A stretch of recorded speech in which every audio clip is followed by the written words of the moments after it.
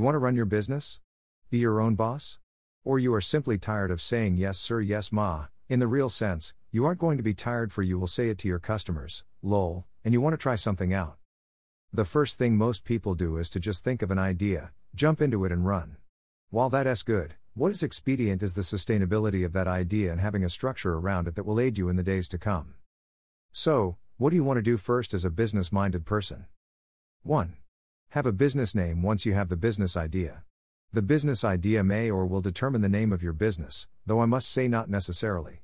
But once you have that figment of an idea, produce a business name that resounds with you and will project the values, the objectives of that business idea.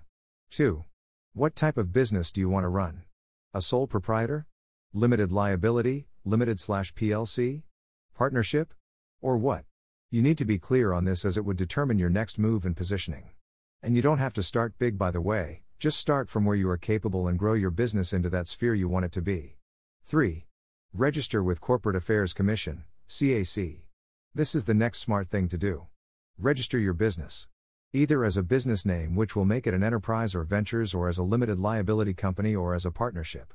The key thing is this step sets you on the pathway of building the proper structure for your business to survive and innovate in the nearest future. Registering with CAC is not rocket science.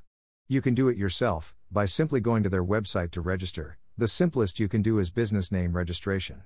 It won't cost you more than N10500 to do so, and in a matter of weeks or less, once you have your business objectives clearly stated and other key information which are your details, you are on the way to having your business name registered.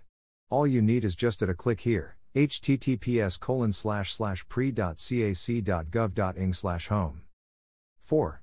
Get your TIN number and register for VAT. This is most crucial for any business person and business entity. You got to pay your tax.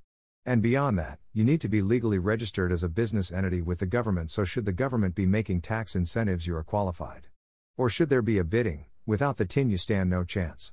The benefits are too numerous to mention. In other words, the benefits outweigh the cost. And the cost bin when you default. Registering for TIN and VAT is free, and you can get it within 24 to 96 hours at any FERS tax station close to you. 5. Open a corporate bank account. Yes, this is the ultimate step in starting your business. Open a corporate bank account. You do not want to start business and be accepting funds into your own personal account, do you?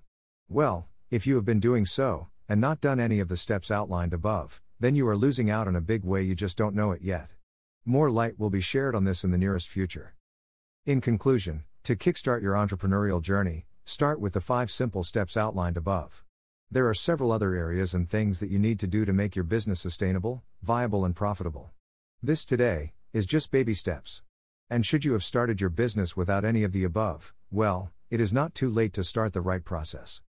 See you at the next post.